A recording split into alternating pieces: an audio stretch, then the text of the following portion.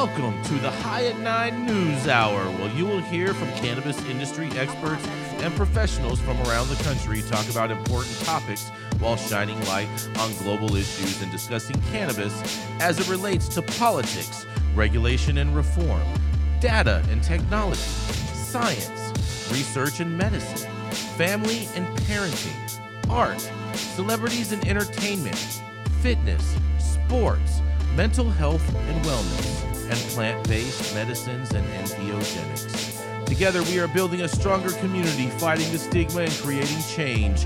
With your hosts, Jason Beck and Rico Lamitte, joined by special industry expert correspondents from around the country, and daily antics brought to you by Cannabis. Coming to you live every Monday through Friday at 9 a.m. Pacific Time and high noon on the East Coast. And thank you all for getting high at 9 with us.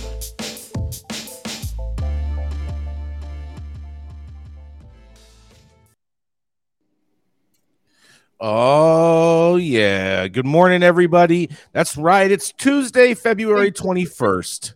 And today is, I'm going to murder this name, so I'm sorry for whoever I offend, but whatever. Fashnat Day. Pakziki Day. It's national, and I don't understand why they have a Pakziki and Fashnat Day when it's also National Grain Day. Makes absolutely no sense. It's also Fat Tuesday and whatever else Nicole calls it. What is it? What's it called, Nicole? It's Carnival Tuesday. Yes, that's Carnival Tuesday. Yeah. Yes. National Pancake Day too. And it's National Sticky Bun Day. That's right. Thank you all for joining us and getting high at 9 with us. It's also high noon on the East Coast. And please remember to like, share, and subscribe to us on all social media platforms. You can use that little QR code up in the top left-hand corner of your screen to find where we live on the internet. And we're live every Monday through Friday on YouTube and audio only on Clubhouse. And if you are joining us in Clubhouse, you can also participate in the show by raising your hand if you have a brief comment on the story most recently presented. Also, too, just a friendly reminder to everyone out there, to all in our live chat, the forum is a place for lively discussion and questions about the headlines, not for personal attacks on correspondents or each other. We pride ourselves on the openness of it and strongly believe in your First Amendment rights. So please don't abuse it. But with that said, we're going to kick it off. That's right. Our first story of the day is by the dope dad himself. That's right, Rico Lamitte, who's back from vacation or a staycation, whatever they call them nowadays. Boocation. Yeah, boocation, celebrating his anniversary. That's right. It's your anniversary. Got a little bit of a sickness back with me too, man. Oh, of course you got, you got the sickness back with you. I mean, you got kids. That's what happens. Yeah, shout out That's to right. all the, they test your immune system. all the folks out there struggling with the norovirus. Yeah, whatever they want to call it. Yeah, I'm not even touching that with a 10-foot pole. Yeah, keep your sickness in your own hood. And that's right. It is the dope dad himself, Rico Lamitte. What's happening, everybody? Thank you for that beautiful intro, Jason. And don't be scared, everybody. The norovirus is here to help you all get through it. Tough times.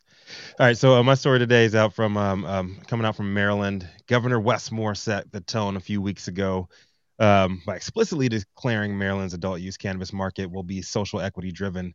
Critics all said that the devil's going to be in the details. We've seen social equity programs nationwide rise and fall because one thing or the other, but it was refreshing to hear the words coming from an actual governor at the state level rather than, municipal levels from mayors and city officials where we've been seeing it left and right. Friday afternoon, the State House Economic Matters Meeting Committee, Moore's constituents began to absorb what would soon be their legal cannabis reality. Per the article, no one really complained about the 88-page legalization bill. In fact, most of the witnesses testifying had nothing but high praise for the sponsors and their efforts. Some of the adjectives and terms that were described were well thought out, national model, inclusive, and equitable.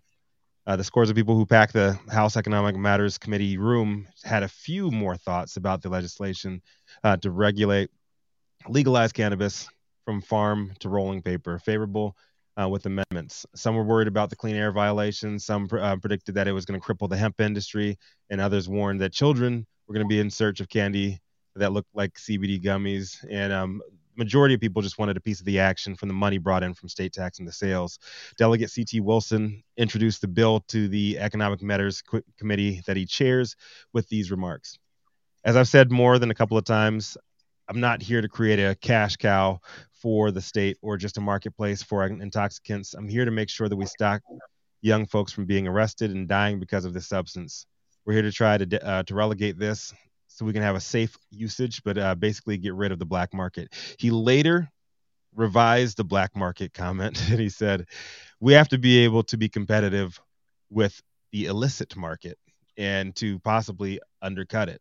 When people were asking how he's going to undercut the illicit market, his response was in the taxes.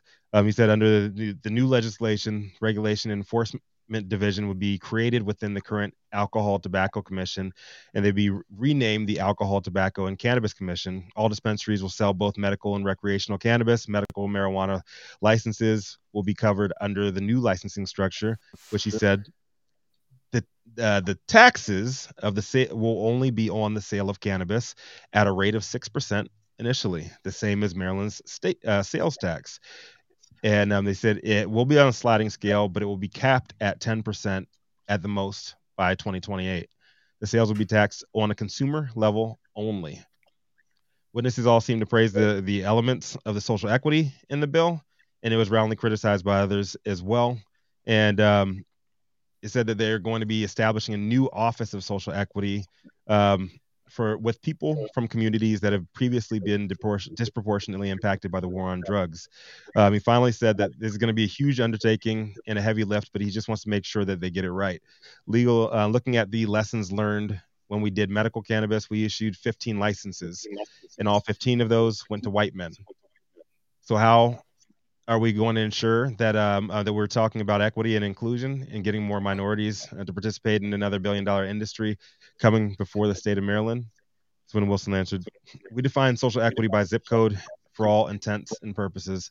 If you lived in a zip code that had 175% arrests for cannabis use, we would consider that social equity areas.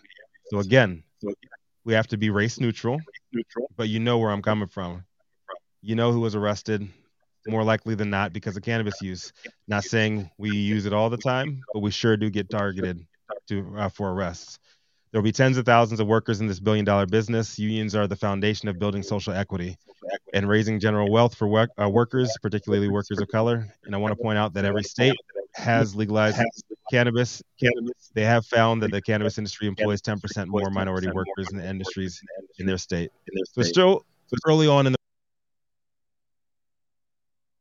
done a decent job collecting information from other states' triumphs and failures. I'm interested in hearing what everybody else thinks on this one, though. This Rico Lamitte, dope as that on the street. What do you think about this one, Jason? Do you think they're getting the building blocks right when it comes to social equity in Maryland? I don't think any state is going to do social equity right, in all honesty.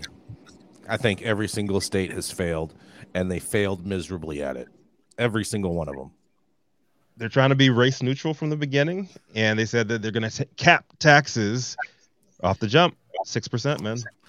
I mean, I'm all for low taxes. I think that's the only way that they're going to stifle the trap market at all whatsoever, or even be able to compete with it. But will they do it, or will the Democrats take over control and raise the taxes like they love to overtax everything? Time will tell. I mean, they did the same thing in Vegas for social equity. It was determined on whether or not you had an arrest or an arrest in your family. So it was not based on race. And they did that because in every other state where your social equity was determined by that had anything to do with race, it always went to litigation. So they always got sued, and it holds up the whole process. What happened in Illinois. And so it's interesting to hear them finding different ways to qualify social equity. Yeah, I'm with them on that. I don't think it should be done by race at all. I think it should be done more by zip code or impact that you can reasonably demonstrate to these groups. The problem with zip codes is gentrification. Going back to a lot of those neighborhoods have been taken over by rich white people. That's what happened here in LA. But what they say is you have to have been living there for a certain amount of time. Like that's what they did. Yeah, but Not only that too, but you also have to have some cases to be able to prove that you're a victim of this. Right. Yes. Okay. You or a direct family member. Yes, and so that's why I'm down with the zip code thing, because I am a big believer that the reality and the fight that we need to be fighting against is economic equality, not all this extra shit, because poverty doesn't see a color. Well, and I think another issue to look at here with the discussion of this current plan is how Maryland has done so far in their adoption of cannabis, which has been terrible. Frankly, prior to the new governor, the past governors have not been on board. The legislature has not been on board. Since day one, this has not been a good market whatsoever. No. So I see this as a good move for Maryland. I think that Wes Moore is going to bring some pragmatism to the whole issue. And I think you're going to see cannabis turn around in Maryland, frankly. And I'm looking forward to what he's going to do here. And I do think parts of his plan could be used on a larger basis. So you think Maryland could be a role model, huh? Well, only in that and crab cakes. That's about it. That I think Maryland should be a role model in. They got really nice, because the taxes are so high. The taxes are so damn high in Maryland. They got some real nice roads out there. They got some real nice roads and medians, and it's very well manicured. Say that much. Yeah, the lawns. What do you think about this, Todd? Any thoughts on Maryland? Yeah, well, I definitely like the idea of a 6% tax. That's for sure. Right. We all know cannabis is overtaxed, overregulated all around the country, definitely here in Las Vegas. I know it's like that in California. So bad that Newsom has put a stop to taxing, hasn't he? So he says. No, he hasn't. So he says. That's BS. It's a card. It's a shell game. It's basically works like this, Todd. Is you basically get rid of one tax and then you increase another. Right. So. Yeah, I think the tax thing in Maryland is good. I think the social equity can be good, right, if done properly. Their claim of eliminating the illicit or black market, I just think it's a grasp at straws, because it's a pipe dream. You're saying? Yeah. Anytime there's a sought after product, there's always going to be a black market for it. But that was their the whole point in there, like having the super low taxes, because they said they want to undercut. I don't think you're ever going to undercut. You can't undercut the illicit market because they're not taxed. Yeah, there is no tax. Never going to happen. But he's saying he wants to actually compete where other states are not competing, and that's where they're failing. Well, I think 6% is a much better chance of competing than we're seeing in these other states with 30-40% on taxes. Right. I mean, I agree with that. Give them a break. You got to do something. And frankly, if you want to fund these social equity programs, you do need some taxes. So hold on. Was there any mention of them funding a social equity program in Maryland? I didn't catch that part. Yeah, they said they're going to have they said they're going to have a general fund. Couldn't get everything. A general fund, huh? That means they're generally going to be taking funds out of there. That's right. That's right. We'll see, man. We'll see. Not everybody's New York, not everybody's California. It sounds like New York all over again, right there. A general fund. We'll see. Sounds like they'll pay for everything with this general fund, and suddenly the general fund won't be funded. Yeah, it will be no more fun in the fund. That's right. Like I said, we'll see. We'll see. We'll hold them account to it. But I think they are, at least rhetorically, they're off to a much better. How come in these social equity bills, Rico, how come they never include the disabled? And the disabled are really are the backs that really gut cannabis to where it's at. Because disabled were, if you want to right the wrongs of the war on drugs, then the disabled weren't targeted by disabled people are always targets. They were not targeted by a bunch of cops trying to fuck people. And harassed by jail police. For fucking selling. I've been harassed by police plenty of times and jailed. I'm disabled. I think it's almost an impossible definition of who should be impacted by social equity. Everyone's going to have a different opinion. Mm-hmm. And not to mention the disabled were affected by access.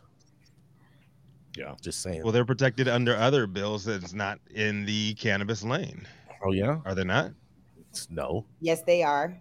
Like what? What happened when we built our website? Who hit you up? To disable. Well, there's the American. That has nothing to do with with what we're talking about. Let's not go down this rabbit hole. Why don't we keep it moving? We got a bunch more stories. That is so true, Gretchen. So true. Run that ad, Adam. Run it. Ad.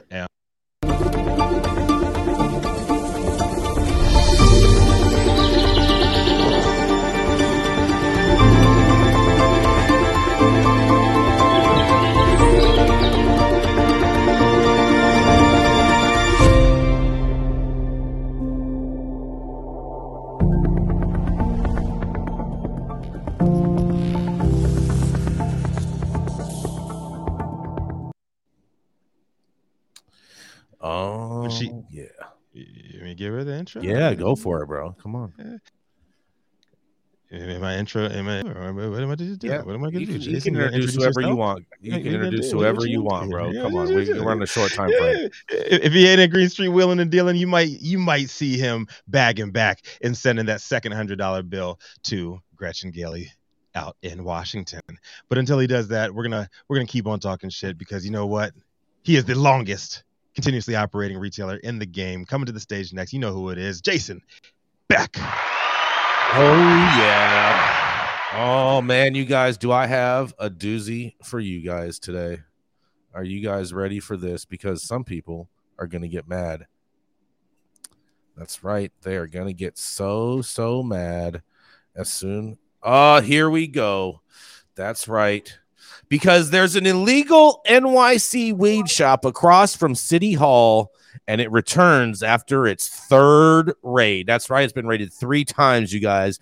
The illegal Big Apple shop that smugly operates across the street from City Hall is back in business, even after landing on the Post front page on Sunday and being raided for a 3rd time. That's right. 1, 2, 3 fingers.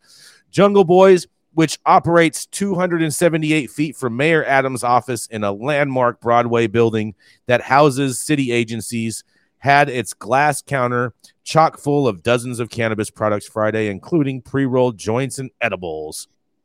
In a quote, "We're not worried about another raid. If we were worried, we wouldn't be selling this product," a store staffer boasted to the Post. Jungle Boys was slapped with, and this is not Jungle Boys in Florida or California. This is a shop operating with the name Jungle Boys, just to be clear to everybody out there. Jungle Boys was slapped with roughly a $50,000 in fines by the city sheriff after the agency conducted inspections at the pot shop last week. During that raid, one staffer was arrested for allegedly selling pot to a minor. The latest penalties come on top of having more than $175,000 worth of products seized during previous raids in January and December, and it opened in the fall.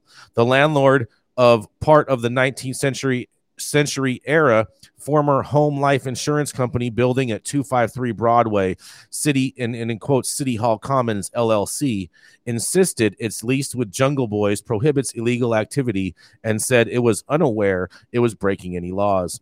The landlord alleges it would have preferred to rent to another tenant, but it's been difficult to attract others because a city-issued construction scaffold has surrounded the front of the building, devaluing it.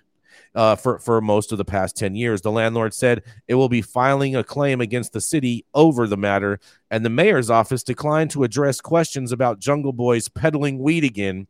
Only 3 cannabis shops are legally operating in the city of New York, but an estimated 1,400 illegal cannabis shops operate citywide because of lax state laws. Well, that's kind of my story today, you guys. What do you think about someone ripping off Jungle Boy's name and selling weed right outside of City Hall and been raided 3 times, and they just basically saying, fuck y'all, do what y'all want to do, and we're going to still be here trapping until you come and take us away. What do y'all have to say? This is Jason Beck reporting for the High at 9 News. Mayor Adams opened himself up for this kind of shit. So many illegal shops in New York. 1,400, did you say? Well, that's what the article is quoting, 1,400. I'm pretty sure it's more than that.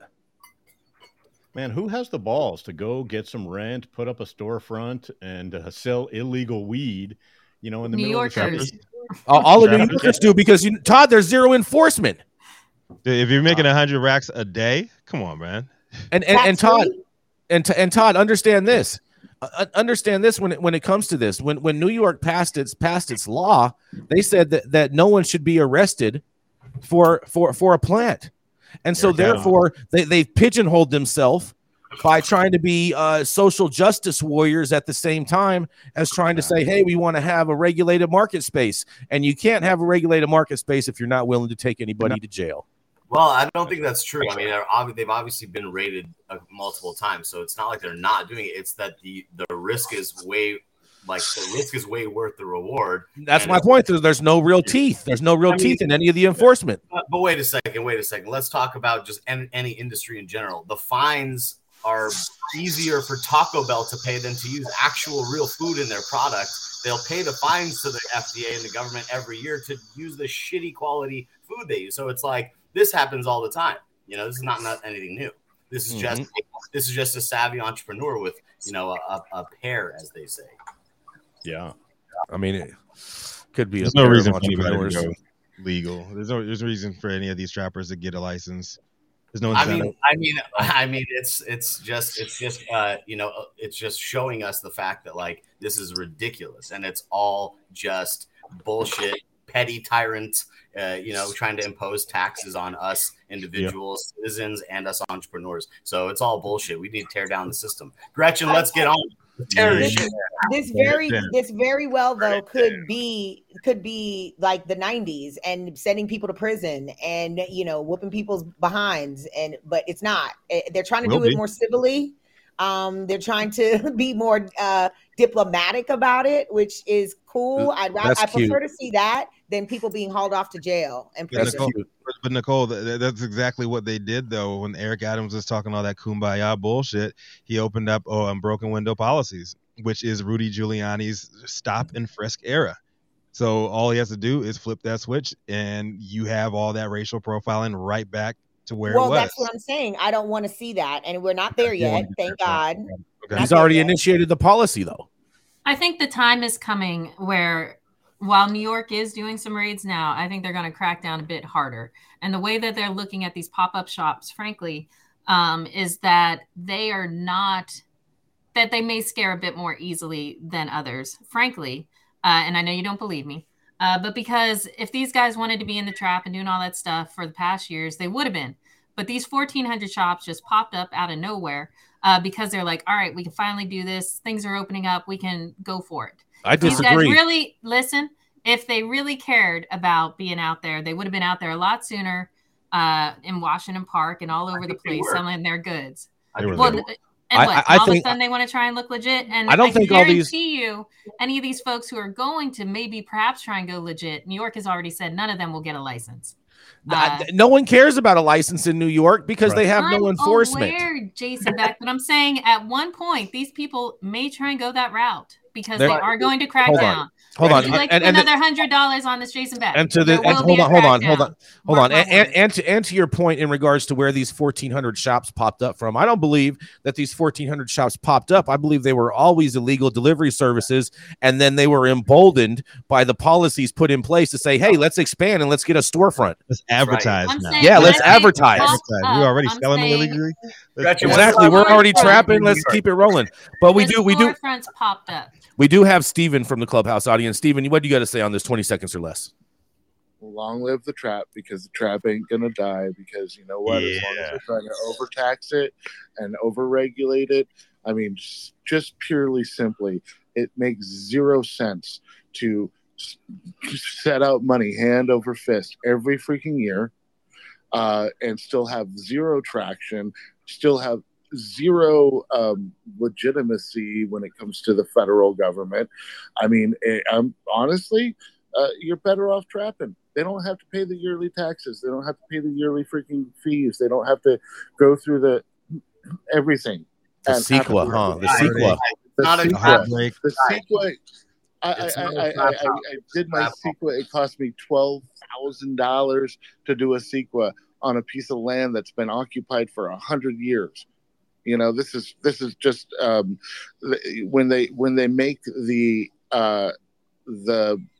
bar continually raising and for no legitimate reason, and treating this industry unlike any other industry and holding us to much higher standards, much more freaking loopholes to get through. It is obstruction of commerce at this point, and that's, I'm sorry, illegal on the government's part. So again, no unjust law is any law at all. Fucking long live the trap. Long live the trap. Oh man. And I just want to just throw this out there. I wonder if Jungle Boys would have any more luck trying to get these guys to take their name down than the city's trying to do to take the store down. But nonetheless, we got to keep it rolling. Coming up next, she's our very own Washington insider from Panoptic Strategies, right there in Washington, D.C. One of our favorite little redheads that's ready to come and rain on everyone's parade and dress her dogs up in fancy little outfits. That's right. It is none other than Gretchen Gailey. Good afternoon. My headline is actually from the Daily Montanan, but it was republished in Marijuana Moment. The headline is Montana governor pushes to shift marijuana revenue away from environmental conservation and towards police. The governor's office is behind a bill heard in the House committee Thursday that aims to reduce the amount of money going towards the Habitat Montana Conservation Program by eliminating an estimated $8 million to $9 million annually in marijuana revenue and putting it towards police, prosecutors, and correctional officers. The sponsor of House Bill 462, Representative Marta Bertoglio, said she had not consulted any conservation groups about the diversion of funds, but had heard from many in opposition to the bill in the lead up to its initial hearing in the House Appropriations Committee. When she was asked by Representative Emma Kerr Carpenter if she was open to amending the bill so it did not fully cut funding to any one category, she said she was simply carrying the bill and would have to consult with the governor's budget office. Ryan Evans, the governor's assistant budget director, told the committee the bill was aimed at boosting funds for public security, public safety, and public health, and opened the hearing by trying to preempt testimony from the opposition about the historic surplus. And here's what the bill will do. Bertoglio's bill would make a host of changes to how Montana's marijuana tax revenue is distributed, including the 20% now dedicated to the Habitat Montana program.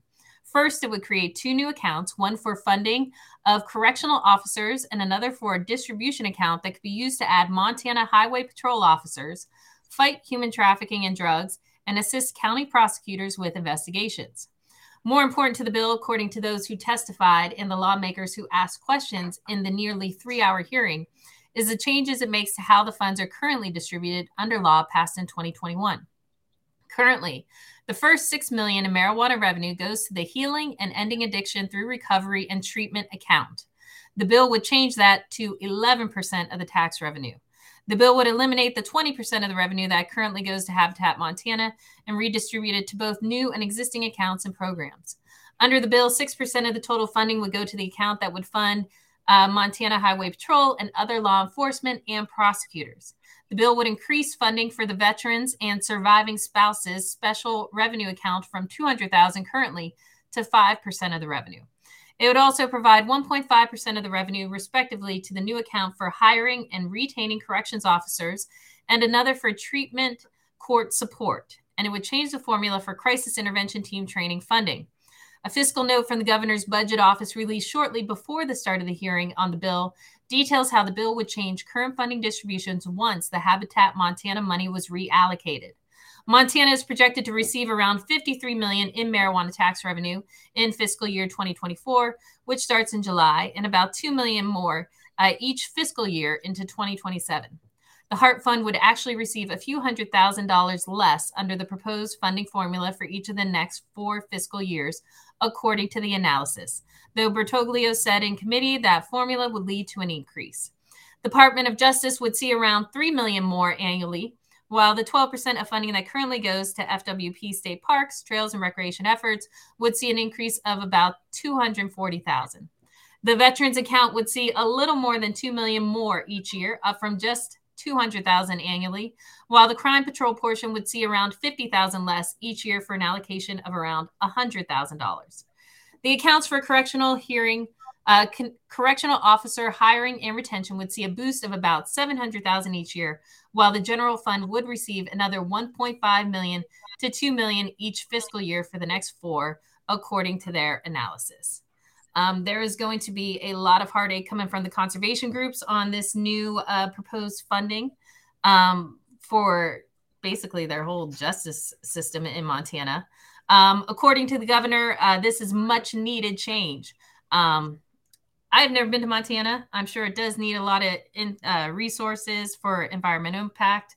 I think it's interesting that they're going so far to the right on dumping their money that they would put into their environmental resources.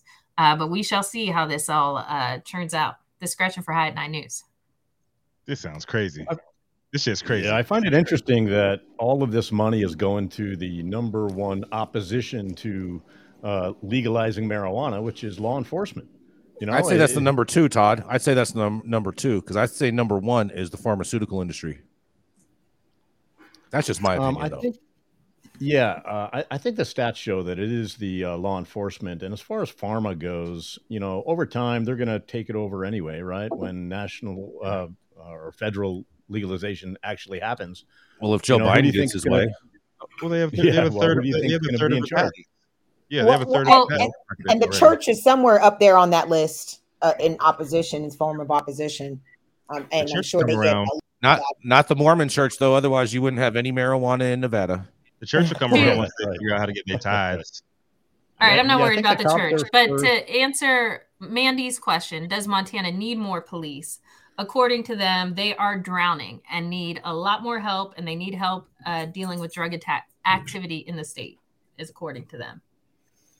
They cannot retain officers. All those meth chemists out there, you know. Maybe the state needs to implement some of Governor DeSantis protocols for law enforcement to help attract law enforcement there instead of trying to use all the weed tax money to pay for them. I think they should privatize police in Montana. Just come out with like bounty hunter system. Just like have them out there on the great open road, riding the trail. Yeah, so like no brown or black person could ever go back to Montana ever again. That's right. That's right. That's right. Isn't where Kanye was living? I want to mention one. Yeah, that's Wyoming.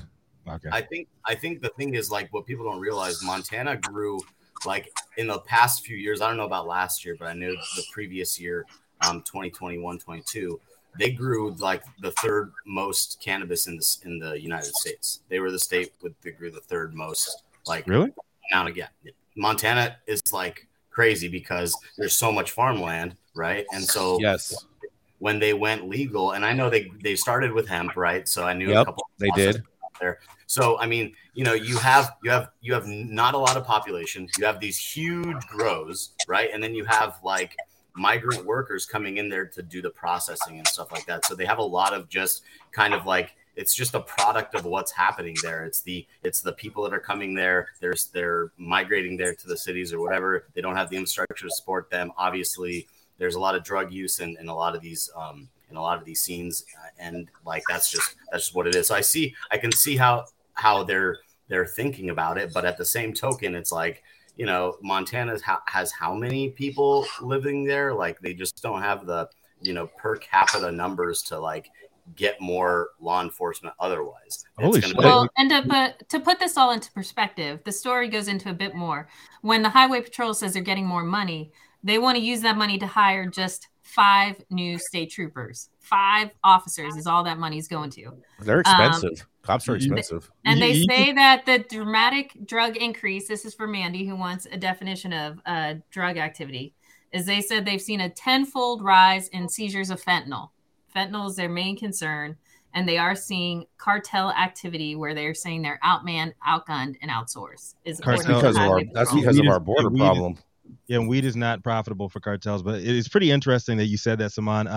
You can go on their actual website, a Montana Revenue website, and it is cheap to cultivate. To get a cultivation license in Montana, you can have about 250 square feet is $1,000, and then it goes all the way up to 50,000 square feet is only $37,000. That's like the biggest tier that they have. Anybody can go out there and afford to actually set up a canopy and grow. Interesting. Justin saying that Montana has 432 police per 100,000 residents, and Alaska has 602 per 100,000 residents. I think that's an interesting fact right there. Well, and not that I hate the environmentalists, however, isn't a great deal of Montana's natural resources protected more by national parks, and so the feds are covering it anyway? Yes, that's true. How much money has to come from the state? That's true. Yeah. I mean, did Trump not tear that apart too? Trump did not tear that apart, bro. If anything, he did. He took all the funding away from it. He made it better. Go ahead and drill. Here, drill where you want to drill. Here, no, stop it. Drill, baby, drill. We need that oil. Yeah. Oh yeah, that's right. Yep. Oh man, we got to keep it moving. Run that commercial, Adam.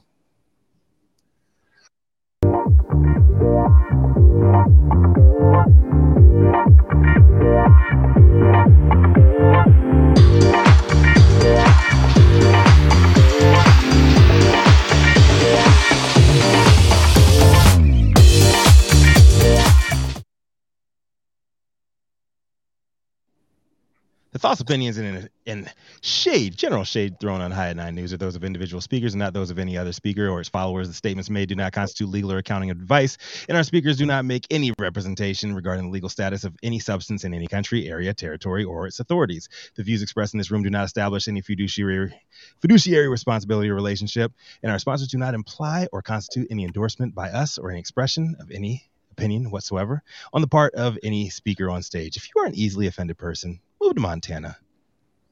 Oh, yeah, because you won't have any neighbors. That's At True Classic OG, we live by one motto. Stay true. We stay true to our legacy cut of True OG that's always fresh, piney, gassy, and delicious. We represent the spirit and hustle and diversity of our great city of Angels, and we stay true to the spirit of this plant, doing everything in-house to ensure that you get the highest quality and consistency with every batch. And that's what made us LA's favorite OG. True Classic OG. Stay true, Los Angeles. Oh, yeah. Coming up next, we have a guest today. That's right. His name is Todd Denkin. That's right. And that is his real name. It's not a made-up weed name or anything else like that. Todd founded the National Marijuana News Network and also was one of the founders of DigiPath Labs, which is one of the biggest labs in Las Vegas, Nevada. Coming up next, it is the man, the myth, the legend, the Todd Denkin. Putting the dank into Dankin. Thank you very much, Jason. So I have a story out of Topeka, Kansas, from news station WIBW. After the national spotlight was put on Kansas when police ticketed a cancer patient for his use of marijuana to soothe his symptoms, groups around the state will converge at the State House to urge lawmakers to legalize the plant. The ACLU of Kansas says that from 10 to 11 tomorrow, Wednesday, February 22nd, a collective of organizations from across the Sunflower State will host a medical marijuana day of action at the Kansas State House. They will call on lawmakers to quickly act to legalize marijuana in the 2023 session. The ACLU indicated that Kansans will share their perspectives on how the prohibition of the drug has compromised their medical care and negatively impacted their quality of life, which exacerbates, suffering from chronic illnesses. The organization noted that many who are sick in Kansas cannot legally access the medicine that their medical providers have determined works best for them, and Kansans who have been impacted will discuss how the government has become an obstacle in getting medical care. This includes the seriously ill, such as veterans with PTSD or cancer patients who find the medical properties of marijuana relieve their pain and suffering without debilitating side effects. According to the ACLU, other speakers will include Sharon Brett, who is the legal director for the ACLU of Kansas, and Barry Grissom, who's a former U.S. attorney for the District of Kansas. The pair will discuss how state laws restrict chances for small business owners, how criminalization has impacted those with legit medical needs, and how criminalization contributes to unconstitutional outcomes. The organization indicated that Kansas is one of the 3 states left with no legal level for cannabis, even for medical patients. Nationally and statewide, public opinion on marijuana has shifted away from its misinformation of the war on drugs era and further towards acceptance of uses. A 2021 poll found that around 68% of Americans supported legalization, including 83% of Democrats, 71% of independents, and even 50% of right-wing Republicans. The ACLU also noted that the state's restriction on medical marijuana received global attention in December when Hays police entered a terminally ill Kansas man's room after staffers reported his use of a vape pen. A vape pen? And THC paste. Oh my God. To ease the symptoms of the final stages of inoperable cancer that he was suffering from. While the misdemeanor ticket was quickly dismissed, the incident reignited the discussion. According to the organization, marijuana is also a racial justice issue, especially in Kansas. It said criminalization has disproportionately impacted Black Kansans, as the state ranked 12th for the largest racial disparities in arrest rates for marijuana possession in 2018. Similarly, it said Black Kansans were 4.8 times more likely to be arrested for possession of weed than a white person. Lastly, the group said equitable legalization, regulation, and taxation of the drug could provide millions in revenue.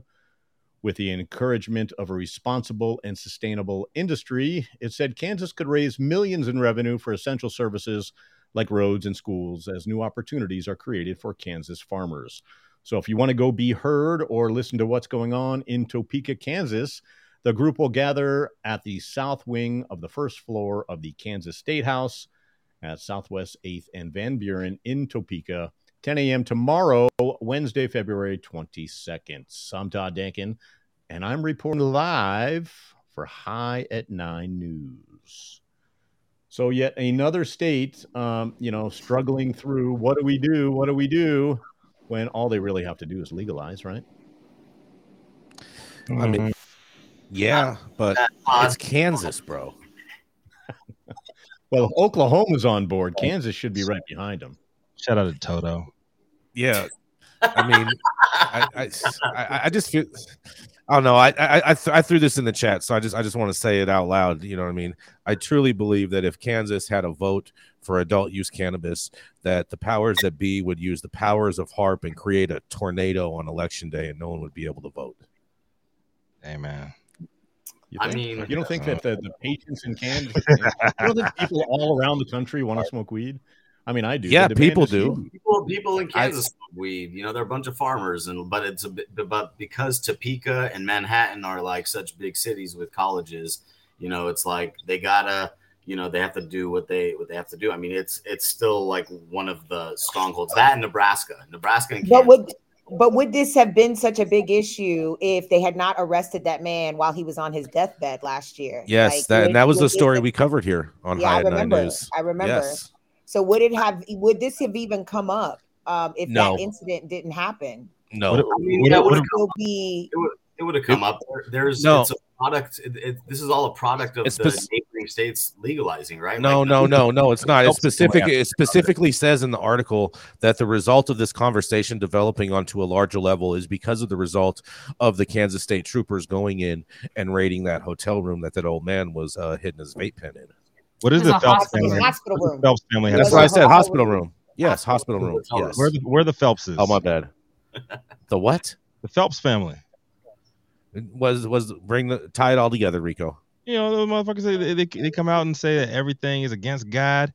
He said, well, first of all, any Christian, any Christian or any Catholic or any God-fearing person that says that tries to use that one, they need to go back to the book of Genesis, where it says that all seed-bearing plants are of this earth and to be used.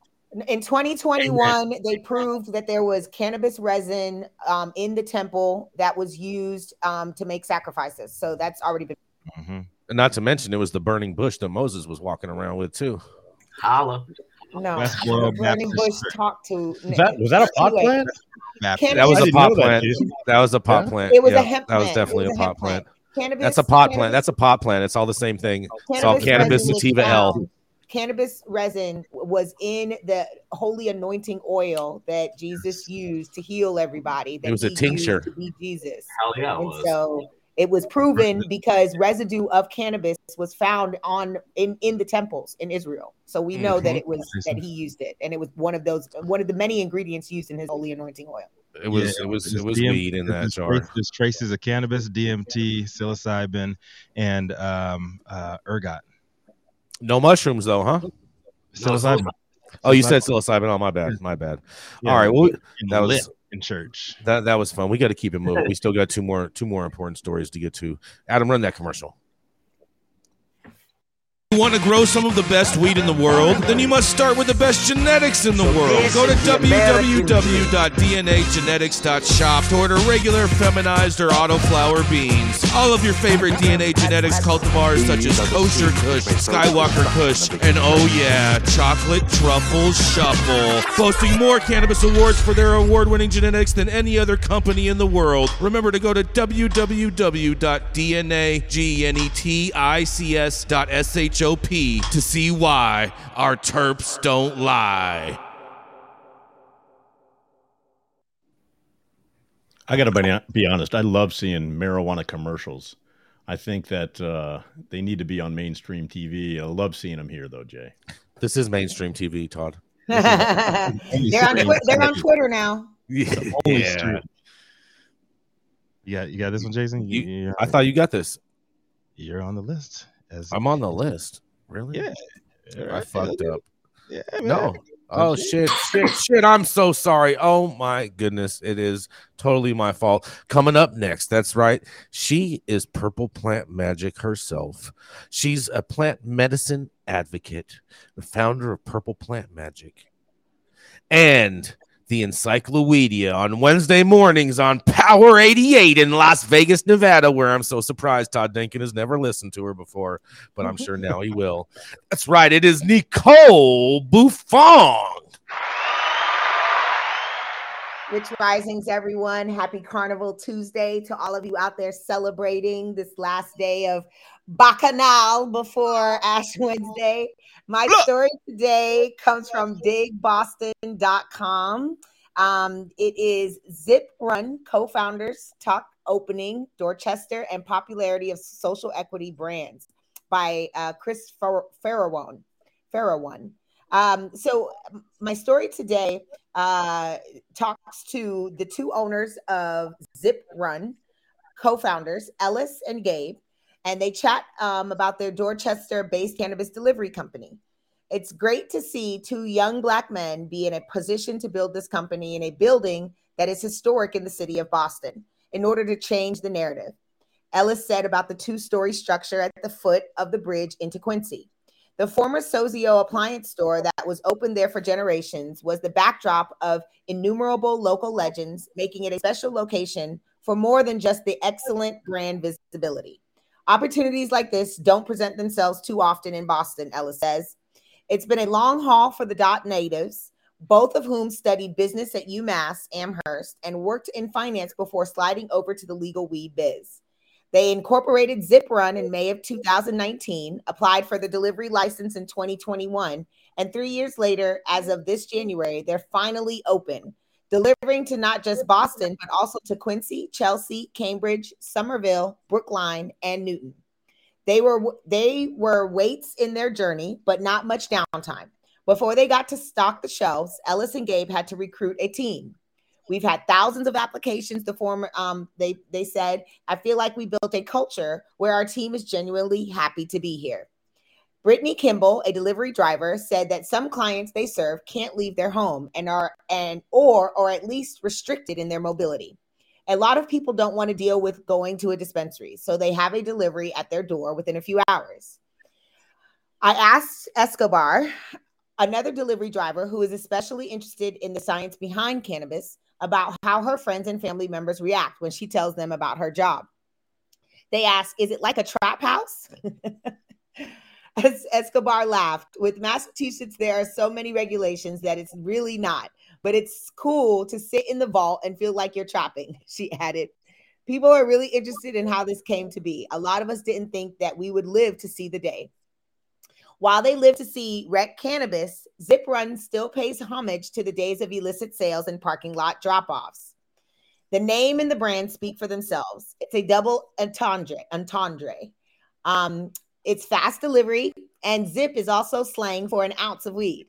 We want to be able to take a mixture of the corporate cannabis market and the black market to bring the best of both worlds together to show the acceleration and growth in the cannabis industry. As for what is selling, social equity brands have been flying off of our shelves, Vieira said, specifically name dropping Major Bloom out of Worcester, Berkshire Roots, Mission, and Harbor House as companies whose products have done well with Zip Run. So I wanted to share this story today to show that Boston, even though they are taking their time in rolling out their social equity program, I feel like they have taken the opportunity. It's not a fully integrated state. There are different licenses that you can get, and there are people that are able to thrive in this space. I know that Black Buddha Cannabis is also selling in Boston and doing very well. And so I like to see this kind of growth for Black social equity brands and social equity owners in a city like Boston. So I'd love to hear what my correspondents have to think about this type of story. This is Nicole Buffon reporting for High at Night News. Oh, I just love the mass trap house. I know, Nicole. That is awesome. And you said this is in like an old bank, so it's like an old vault that they're selling weed out of. It used to be called Sozio Appliances. It was an appliance store. That just sounds so awesome. There's one like that out in the desert too, right? Right, Jason? I thought they just called themselves the bank. I don't think it was an actual bank. Yeah, I think they have a cannabis lounge. I believe it's like in an old bank vault. In all honesty, bro, I'm more likely to travel to Massachusetts than I am to travel to the desert. Well, I think this is great for Boston. I think awesome. I love to give these type of shine. When I go to Boston, I know I will be utilizing their services. I'll be at NECANN next month. And does Boston have adult use? Yeah. Yes. Because I remember when Massachusetts Massachusetts overall had adult use, and I was there, but none of the shops in Boston were adult use. They were all still medical. Yes, they are. And they had a big problem because that's why it was a big issue that Connecticut just legalized, because the majority of Connecticut citizens were like, fuck all that medical boof that you guys are selling. They just went across the border and bought all their shit from Massachusetts. Right. Well, it's an ordinance-based thing in Massachusetts. It's an ordinance thing like with the city. So like when some of these facilities were licensed in some of these areas, they were licensed as medical, and they don't have an adult use, ordinance. So essentially they're getting some kind of, it's a weird thing, but it's essentially like the sign off that says they can sell adult use product to other stores, whereas, whatever city or municipality they're in and they have their own store, they can only sell medical, and maybe their cultivation is medical and adult use mixed. So it's just, regulations complicate things. I think that's the gist of this whole thing. Yeah, I think it's a big win. I think it's a big win for them. I know that when they first started off, big shout out to my man Jimmy Young out there, Pro Cannabis Media, had me on his programming, and this melanated, I'd say melanin deficient individual was on there saying, "Oh yeah, we got social equity coming out, and we're really helping the Black and brown communities with they're going to be pushing forward. They're going to be the only ones with these delivery licenses." And what he aptly chose to leave out was the fact that all of the social equity licenses for these deliveries had to be tied to a brick and mortar store that they could not afford. And the margins were razor thin with that, making them prime, candidates for a buyout later on for pennies on the fucking dollar for everything that you worked for. So they did iron the details out, and Zip Run, like big shout out to them. They gave me the first proof in the pudding there, and I wish them the utmost respect. Big ups to them. I just like how they spelled Zip. ZYP. Yeah. Mm-hmm. Yeah, we got to roll to the next story though, Rico. Let's rock it. All right. We're gonna do an ad, or we're just going? We're rolling. No, we ain't got no more ads. We ran all four. So this patient advocate and 14-plus year industry vets worked in the regulated markets across the U.S. from Colorado, California, Florida, Maryland, Massachusetts, and also New Jersey. He's also an award-winning solvent extraction pioneer with fellow Dope Dad, with more belief in the people than the system that he agrees need to be burned down. Saman Razani. Respect. Yes, burn it all down. Thank you. No surprise here. Maryland's back in the news, and it's funny. This is our duplicitous system here. High Times reports from Thomas Edward: police are getting people high as part of a stone driving training. Yes, you read that right. Cops in Maryland will get you stoned and provide the snacks. Hello. Okay. All right. Driving while stoned. It has become one of the more vexing challenges for law enforcement in the era of legalization, with cops across the country struggling to square their jurisdiction's new cannabis laws with their mandate to keep the roads safe. The Washington Post detailed how a police department in Maryland, where voters approved a measure legalizing recreational pot last year, are preparing for a potential spike in impaired drivers on the roads. According to the Washington Post, the Montgomery County, Maryland Police Department holds a gathering 2 to 3 times per year. Montgomery County brings in marijuana smokers, literally goes to pick them up in police cars and walks them to the tent outside its training academy so they can get stoned. Bags of Cheetos, bottles of water, and plenty of pizza are on the house, the reporter said. Participants are then used as test subjects for officers trying to determine whether someone's too high to drive. That's not easy. Unlike people who are drunk, those who are impaired can be qualified by breathalyzers and blood alcohol tests. It's more difficult to discern with pot. The exercise, according to the Post, is increasingly being held at police agencies nationwide. So this is not just a Maryland thing. This is a nationwide thing that officers are using, which is nuts. As states and cities have lined up to reform their existing cannabis laws and end their prohibition on pot, law enforcement in those jurisdictions have often had to play catch up. In Virginia, which became the first state in the southern United States to legalize recreational cannabis in 2021, officials began exploring options last year to crack down on stone driving. In quotes, Virginia officials said the oral fluid tests under consideration to detect marijuana intoxication are similar to preliminary breath tests, a roadside test for alcohol. The test results, while not admissible in court, which is something to asterisk there, can help determine when the cannabis was consumed and can be combined with other factors to get probable cause for extensive blood testing, the Virginia pilot reported in December. The newspaper also said that officials were considering changing state laws to allow roadside screening devices in which officers and deputies can have a driver swab his or her cheek in order to gather saliva to test for marijuana and other drugs. In New York, which legalized recreational cannabis for adults in 2021, officials were said to be scrambling last fall as they raced to develop a mechanism to determine whether or not someone is too stoned to drive. Identifying drivers impaired by cannabis use is of critical importance. However, unlike alcohol, there are currently no evidence-based methods to detect cannabis-impaired driving, read a memo from New York Governor Kathy Hochul's office. The stone driving simulations in Montgomery County, Maryland, might be the most novel effort yet. The Washington Post story provided an account of a recent session held on Thursday night in January that lasted nearly 4 hours. Participants engaged in 30-minute consumption sessions followed by impairment evaluations inside the building and repeated the cycle. During the second consumption sessions, officer asked if any volunteers wanted to add alcohol to the mix. "Who wants a Bud Light?" asked Lieutenant John O'Brien, leaning over a cooler. Then he grabbed a large bottle of booze. "Captain Morgan." None of those subjects drive home. They return via the cop cars who brought them.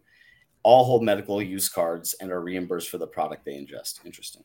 The Post said that Montgomery has been a leader in the cannabis labs program, also called Green Labs, which experts say to be operating in nearly 10 states. And that's the story. What do you guys think of this craziness? I mean, did they ultimately come out with the decision that people that are stone drivers are better drivers? There's no results, but they're just the fact that like they're performing this and actually like putting this together. I think that this is the answer. We can't keep comparing alcohol to cannabis, and so I think this is the solution. Volunteers come, they do a bong rip, and then they try to figure out what road tests determine how impaired you are. Because right now, but how nervous are you anyway? You're just with a bunch of hold on, but you're on a test. You're not going to get arrested. But hold on a second, because you said that they're going to have snacks in their trunk, right? They're bringing snacks, they're trying to get them crossfaded. So hold on. So as you know, DREs are trained to tell you that if your tongue is green, then you smoked weed. So I'm wondering if they're just going to have all Charms Blow Pops and sour apple Jolly Ranchers in the trunk. But seriously, when we first heard about this, the chamber recommended this type of research to Nevada State Police, to local Las Vegas police, because this is how we determine what determines whether or not you're impaired. When we reformed the DUI bill in Nevada in 2021, we took out the only determining factor is if you have more than 0.2 nanograms of THC in your system. That was what the law said. And we said, that's not fair. All those patients, they have more than 0.2 nanograms of THC in their system. And you can't determine if that means that you're impaired. And so we have to think about the way that the law is written. It really impairs people from being able to drive, get to work, go to school. If you're saying that I can't drive if I have more than 0.2 nanograms of THC in my system. For sure. Yeah, hold on. That could seriously affect Gretchen, because Gretchen doesn't get high, right? But if she tried smoking weed and didn't get high, then she would have those nanograms in her system, but still totally sober. She's high at 9, bro. You're the perfect person to try one of these tests, Gretchen. Well, I can drive over to Montgomery County. It's not that far, and sign up for the next one of these suckers if you would like. I would love to. Yes, and we will send a film crew, Gretchen. We will send a film crew to cover this 100%. Yeah, you should go, Gretchen. You should go because you're probably going to be a really bad high driver. Nicole has already seen my driving skills, and I can testify. Allegedly. Hold on, you dropped your sound, Nicole. Gretchen, you should definitely I can testify that she can drive just fine, even after coughing up her lungs. Okay. Well, listen. Did you guys get pulled over? No, we didn't. Oh, well, I did the next morning. Yeah, I thought there was hungover. There was a law enforcement interaction somewhere. People do get hungover from weed. Were you wearing your I Love Truckers hat, and did they let you go? No, I got a $250 ticket. Damn. I know, Arizona, they suck. Either way, though, I mean, something has to be done, and I don't know if this is the proper way to do it, but for law enforcement to move forward, for lawmakers to move forward, there has to be some sort of test developed to accurately test people's impairment. They have one. They have one. It's a video game. It's a little VR thing headset that they put on your head, and then it measures how fast your reaction time is with your eyes in the metaverse. Well, but that's obviously not as effective as just actually observing people that are high driving, because that's the whole situation is they're trying to observe like a group of people and see like what are the little telltale signs, nuances. Like are you drifting? Telltale signs. Telltale signs that you're high AF. I mean, they've already proven a lot of the telltale signs of that stone drivers tend to drive a little bit slower, may stop a little bit longer at a stop sign, and cannabis consumption does not create the same causation that alcohol creates by making you want to speed and drastically make bad decisions in that regard. But what if you're just a very safe driver? If you're an old elderly person that drives like that, you can be pulled over more often? I don't know, man. I mean, it's a slippery slope, as you Republicans like to say. Why are you trying to attack seniors, Rico? Let's wrap this motherfucker. All right, thank you all out there for tuning in with us for another episode of the High 9 News. You can always catch us weekdays at 9 a.m. Pacific and high noon on the East Coast. Big shout out to our live audience members and online supporters tuning in and giving us feedback on the daily headlines of chaos, also known as the developing cannabis industry. Our vetted industry correspondent team tuning in from all over the global community, bringing us much needed variety and perspective, and adding your respected opinions to the conversation. And to our production team, the wonderful Jaja Simone holding things down over there in Clubhouse, House of Fuego, as well as You know, who else we got? We got Cloud Media Partners up in this motherfucker too. And also to the haters. Go out. Just move out to Montana, man. Just leave. Just go ahead. And finally, Cannabis Sativa L. You're the sacred reason the High 9 News team shows up every single day to read these headlines. Thank you very much. It is Tuesday, February 21st. The show is over, and you've all been blessed with today's top industry headlines. We hope it was enough to put in your pipe and smoke it at least until tomorrow. My name is Rico Lamitte, the dopest dad in the street, signing off. And please remember, when life gives you no place else to turn, you can always turn up. The fuck up. I'm being PC these days.